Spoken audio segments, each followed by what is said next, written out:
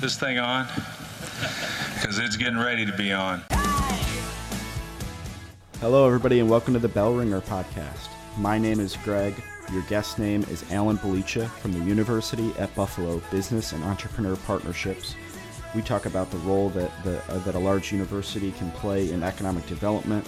We talk about UB success stories and about BIG, UB BIG, which is the Buffalo Institute for Genomics, and the effect that they're having on the growing life sciences sector in Buffalo, Niagara. I think you guys will really enjoy this episode. It's great for any companies thinking about expanding. So I think that's it. Just enjoy it, and I'll see you guys later. All right. Welcome Thanks. to the podcast, Alan. Thank you very much for coming in today. Sure, my pleasure. So I always like to start a little bit about the person I'm interviewing. What's your title at UB, and give us a little background, your elevator speech. Sure. So I'm the Director of Business Development at the University at Buffalo Business and Entrepreneur Partnerships. I'm responsible for business development in life sciences and material sciences for economic development purposes.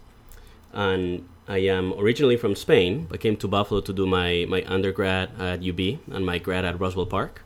And then I spent far too long in New York City, about 9 years or so, before coming back a year and a half ago or so and taking on this new role.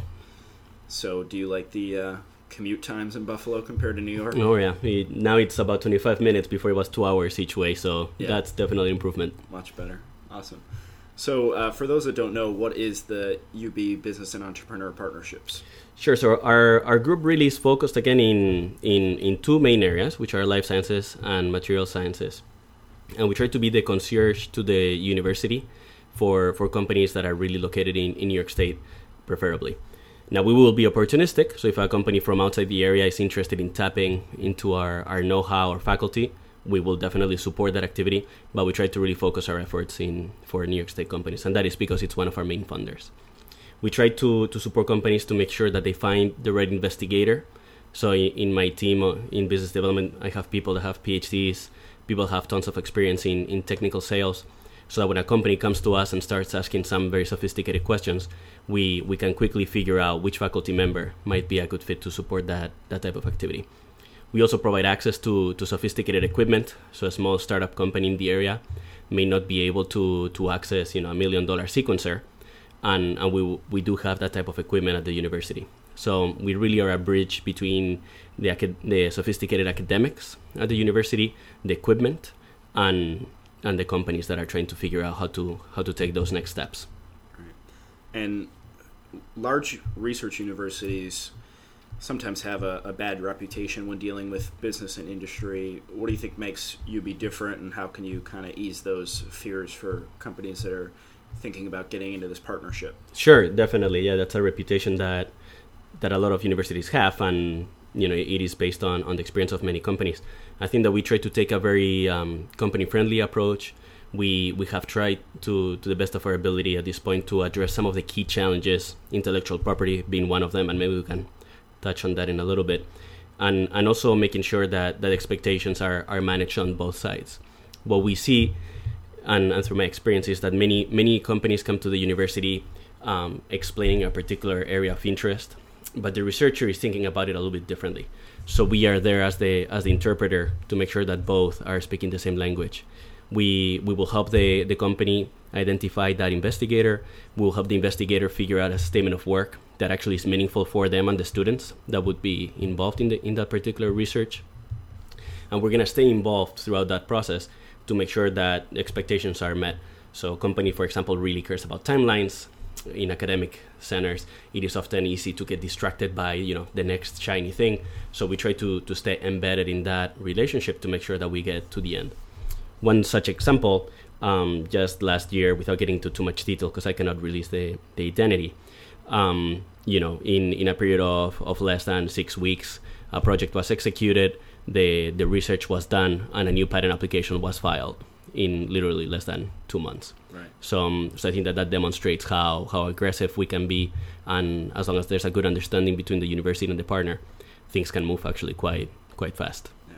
And how willing do you find faculty and researchers to be participants and to jump right in and even be able to move that quickly?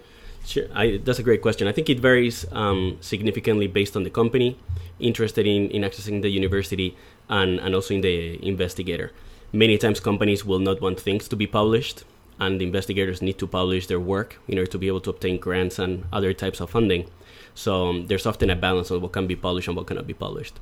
Again, in my experience, I think that communication sometimes is the biggest handicap to making a transaction be a successful one for both parties.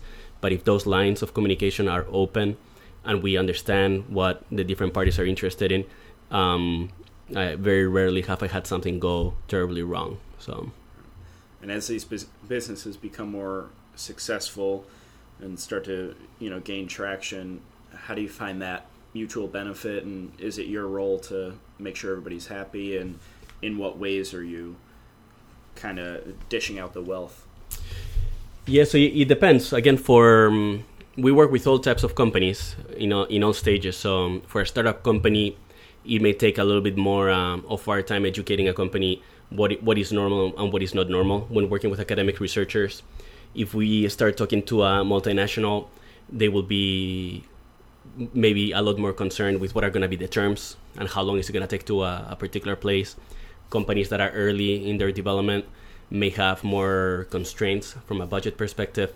So we really try to be there again, to be the interpreter of the different situation and make sure that the investigator understands and is as excited as the company is in working with them. So we try to do things that are, and many times the relationship does evolve, in that in the beginning they're trying to test the waters. Can this university really help me do something? So those type of interactions will be literally just test this in your own hands, let me know how it works. And that may evolve into, we have this problem, we really don't know how to fix it. Is there something that you can come up with that would, help us get over this challenge? And that generally, has more of a intellectual property potential, or the generation of intellectual property rather. And then as these relationships mature, then the potential for having an endowment, a donation of sorts, and so on, can become a reality. And we of course are excited to be in partnerships with some of the biggest companies in the area. We think that those partnerships are very successful thus far, and we are looking forward to making sure that the company continues to get value out of the university, and that our researchers and students continue to engage with them to get an idea of how it is to work in the real commercial world. Right. And I think you started to touch on it. I'm hoping you can go a little bit more into detail about what's UB's approach to intellectual property when working with companies that apply. Sure. So some companies are super concerned, and they want to make sure that they have the ownership of the intellectual property, and many times that's how a meeting begins. So it's important to distinguish between ownership and exclusivity of that IP, in that most of the transactions that happen actually are just exclusive licenses. So the university would remain the owner, but only that particular company has the exclusive rights to exploit that exclusivity. So that's one thing that sometimes helps, just to clarify right off the bat, to say, the university will remain the owner, but we will be checking in with you to make sure that we are filing the IP in the right countries, that we're responding to the office actions as you think is best, etc., etc. From UB's perspective, again, my background at Mount Sinai was a little bit different, much more aggressive. Here, the technology transfer office that is led by Jeff Dunbar has done an exceptional job trying to lower the bar of accessing the university. For example, they have developed an express license that has essentially most of the main terms already negotiated. And for companies that are looking to do research with us, and they're not sure if some IP is going to be generated or not, but they have an option to trigger something called SWIFT.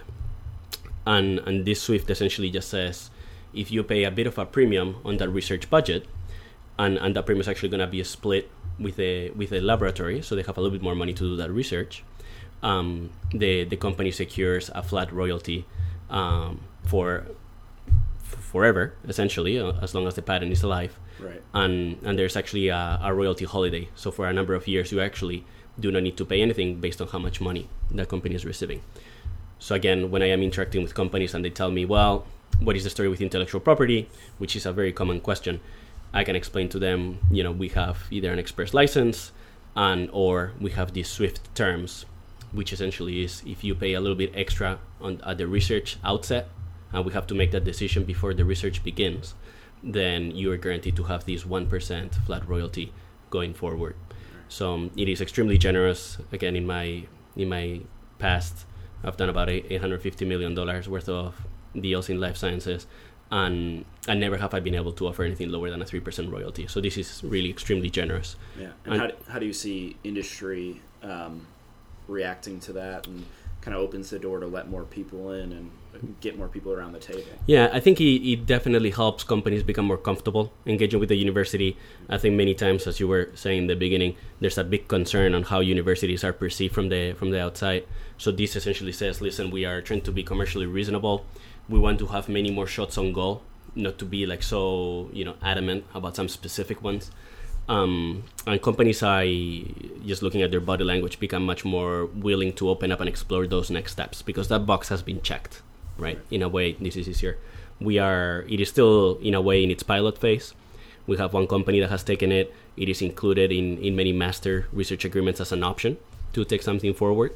And we'll see how it plays out. But so far, I think it is definitely a great development. So what would you say are UB's greatest strengths when collaborating with industry?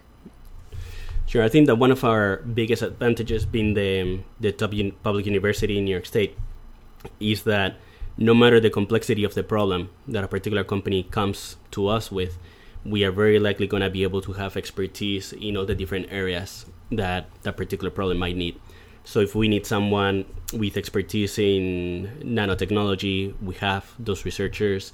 If it is more from a mechanical engineering perspective, we have those researchers. If we need to pick and choose individuals from different departments, computer science and biomedical engineers that are then going to leverage the supercomputer at the university, those are partnerships that are often very successful.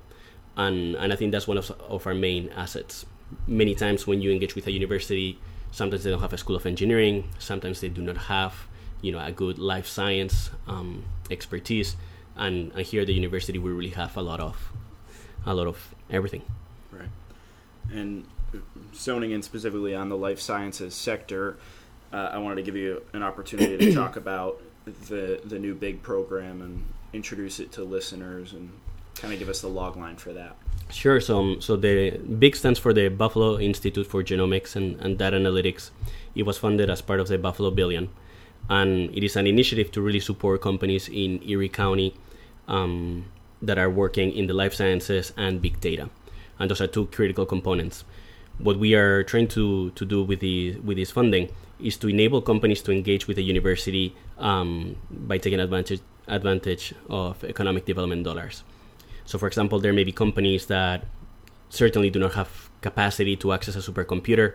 So we will be able to pay for that access out of this funding and have the company access the supercomputer for X number of hours. If a company is interested in developing a new medical device, we are able to find the right investigator, pay for that time of that investigator to commit to developing this particular prototype, and make sure that that company has the opportunity to file additional intellectual property, to further advance that particular prototype, et cetera, to make sure that those companies in the life sciences and big data are able to grow here in Erie County. So it is specific to Erie County and big data and life sciences. This past year has been fairly successful. We have job commitments now exceeding 500 or so for Erie County, so we're very excited about it. We are thrilled that we have some great partnerships already, some that are going to be announced soon, and we have a few additional ones that are coming down the pike that are going to be, very, very meaningful for the region, we hope. Is that for companies that are already in Erie County and expanding, or that are willing to move to Erie County?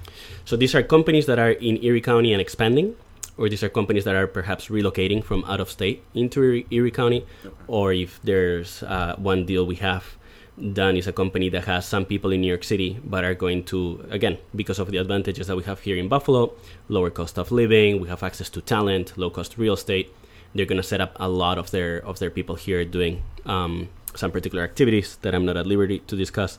So, almost 90% of the people are actually going to be here, even though the company is headquartered in New York City. So we really are here to catalyze their ability to access the university, to access our investigators, and to access the sophisticated equipment that we have invested millions of dollars in. And what type of companies are a fit, if anyone's listening and wondering, size restrictions? We talked a little bit on the industry specifications, but who fits the program? Sure. So we take a portfolio approach. Companies of all sizes are eligible for this type of support. We do require that the company has some amount of operational dollars. We want to make sure that the company can in fact grow. So if we have a startup company that has an idea but has no way to pay their employees, it's something that does not, unfortunately, fit at this point.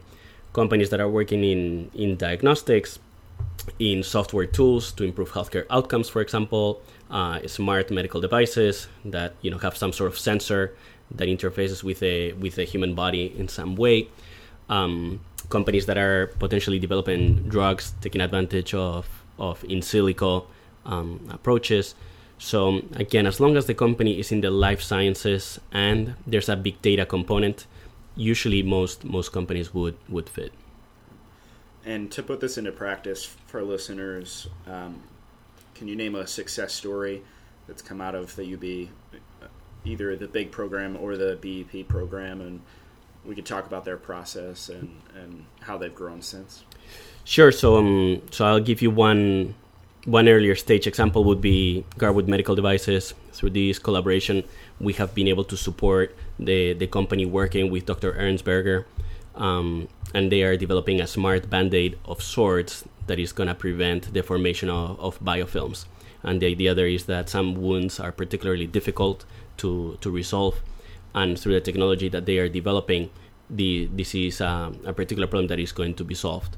So we actually funded Dr. Ernstberger to work with Garwood Medical in order to develop some IP, and some IP was in fact filed out of the collaboration and licensed from the university.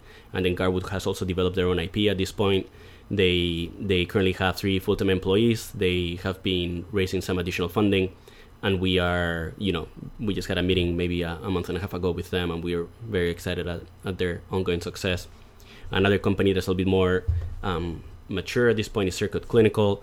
They have been in the news for a number of reasons. Just recently, they launched, for example, Trial Scout, which is a tool that is going to help patients find potential clinical trials that they're eligible for.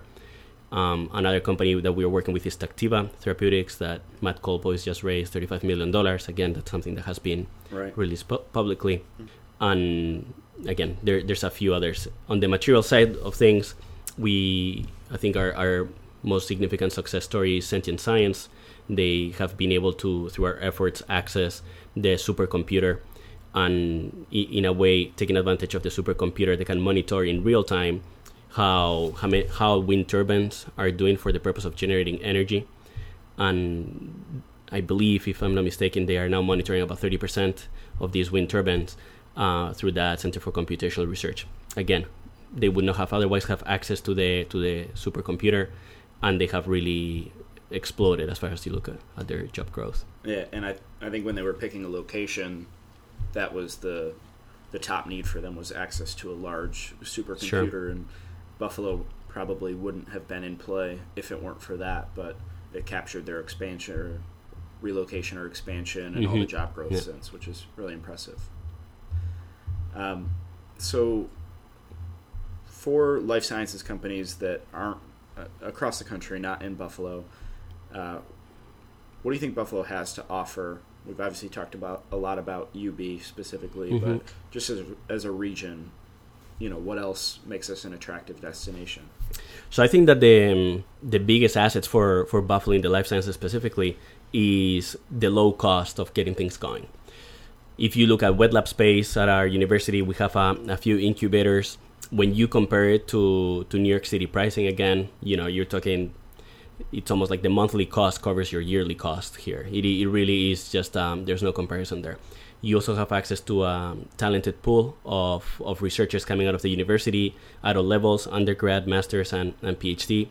you have access to the health systems. Depending on what you might need to do, there's a good opportunity to interact with some of the health systems here to do some clinical research. There's certainly a lot of collaborations with Roswell Park and university, again, trying to make sure that we tap onto the right type of expertise. The low cost of living in Buffalo, when you look at housing, etc., means that the right type of expertise is a lot cheaper here, so your operational costs are definitely lower when you compare it to someone in other regions.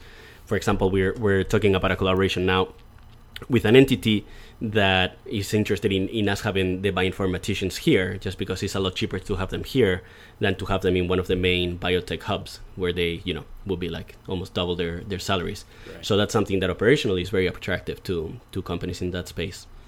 I think that Buffalo maybe has a bad reputation because of the winters. I am from Madrid in Spain. I am not really that fazed by it. I don't think it's that big of a deal. It snows, sure, but life goes on. And I find that the people are very supportive and that generally people are really trying to support their efforts. So I am not looking back. Yeah, we always say snow melts. That's right. That's our line. I had Dr. Steven Schweitzberg from UB on the podcast last year, and one of the things he said when he brings people to town, he's from Harvard and Boston, and he said people are always amazed just by how quickly you can get from the airport to his office downtown. Oh, yeah. In most airports, you're still in the airport yeah, in that true. time. You can take the 33 right down to his office. So even there's even lifestyle and quality of life type things that really make a big difference. Sure, and if you're concerned about traveling international, and in our case we have kids and we don't want to make a lot of connecting flights, so we'll drive to Toronto and fly direct to right. where it is that we need to go. I think what you just mentioned about the airport, if I'm catching the 6 a.m. flight to New York City, it literally takes me 10 minutes to get from my house there. There's never traffic. I mean, it really is a wonderful place to live. Mm-hmm. Great. Well, thank you very much for coming on. Before I let you go, we have a few Blizzard round questions for you. Hard-hitting, journalistic. All right. If you were a flavor of ice cream, what would you be? Oh, man. I think it have to be cookie dough. Okay, that's a good answer. Book or TV show that you'd recommend? I'm lately into The Handmaid's Tale. Nice pick. Text or phone call? Definitely text. No time to be on the phone anymore. Yeah. Bills or Sabres? Sabres. Hiking or skiing? Probably hiking. And chicken wings, drumstick or flat? I'm a fan of the flat. Okay, I'm a drumstick guy. We can split 10. Thank you very much for coming on. I appreciate it. Thank you. Bell Ringer is a podcast by Invest Buffalo Niagara, the region's privately funded, nonprofit marketing and economic development organization. Please rate this podcast, follow our social media channels, and read our blog at buffaloniagara.org for the best of Buffalo Niagara. Come grow your business with us.